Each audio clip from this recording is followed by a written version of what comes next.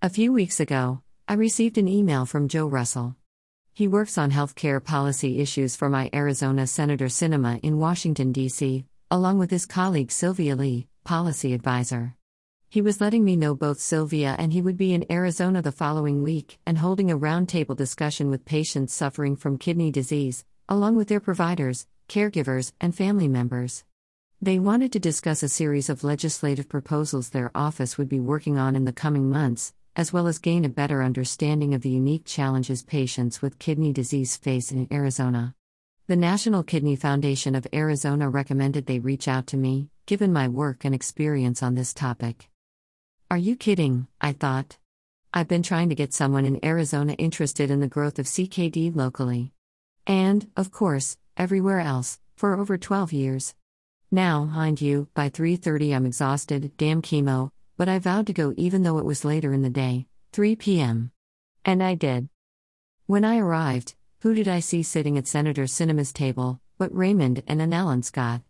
They are the compilers of the 1 in 9 tribe to which I had contributed a chapter. There were people from the National Kidney Foundation of Arizona, a transplant patient, my very own nephrologist, who is also Raymond's, and Senator Sinema's delegation. Oh boy, I remember thinking, this is going to be good. And it was. Each person spoke to their own stage of CKD with Dr. Desai, Raymond's and my nephrologist, and the National Kidney Foundation of Arizona people speaking about all stages of CKD. I kept steering the discussion back to early-stage treatment and awareness for all. It seemed all were in agreement with my ideas or, at least, they were interested. But I want to let you know why I feel early intervention and general awareness are so important. This is a note I received from a reader. Please help. I just got blood results back from my yearly physical and saw that my ECFR was 55 and my creatinine was 1.09. After speaking to my GP, she told me my results were nothing to be concerned about. Since the two above-mentioned results were highlighted in red, I figured perhaps I should concern myself about it and research what it could possibly mean. I was shocked to read that it indicated kidney disease. When I told my doctor of my findings, she again pushed it off as nothing to worry about. Am I overreacting? Thanks for any help you can give me.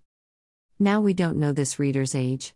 That's important because you lose 1 point of your glomerular filtration rate every year once you hit the age of 40.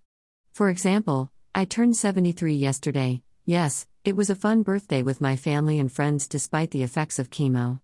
Subtract 40 from that, and I have lost 33 points off my GFR simply by being alive and growing older. Considering the highest GFR is 120, although we usually use 100 for ease of figuring, my perfect GFR would be 87.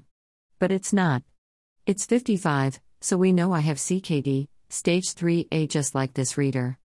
Nuts. I'm going on and on as if everyone reading this knew both what GFR is and the stages of CKD.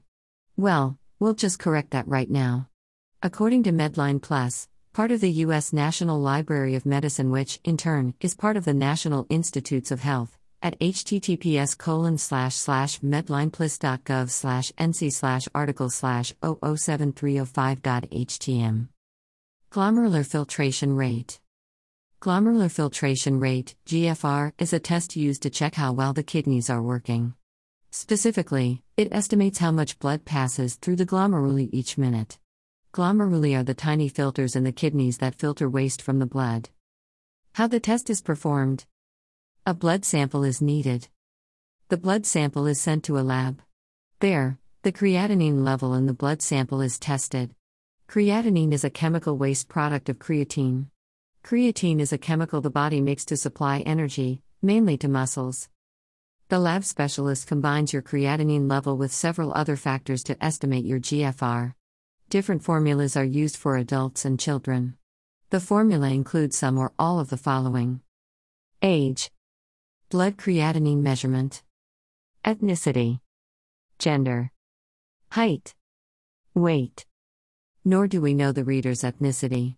The National Kidney Foundation at https://www.kidney.org/site/default/files/docs/12104000/abe_fax_about frev1b_single.pdf explains why this is important. This is due to higher average muscle mass and creatinine generation rate in African Americans. So, why then is it important to know if you're only in stage 2 of CKD? Let me put it this way. When I was first diagnosed with CKD, I was at a GFR of 39. That's pretty low. Had I been tested earlier, I would have had more time to preserve more of my kidney function. While I'm now at about 55 GFR, just like my reader, it took years and years of hard work as far as diet, exercise, rest, sleep, avoiding anxiety, not drinking or smoking, and making sure I paid special attention to my labs. Imagine if I had known earlier that I had CKD. I could have started protecting my kidneys earlier, which may have meant I could avoid dialysis for longer. Or maybe at all.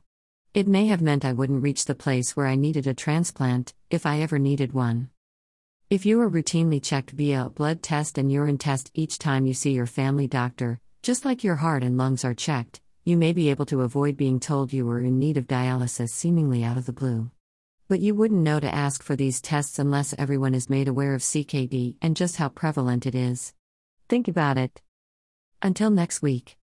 Keep living your life.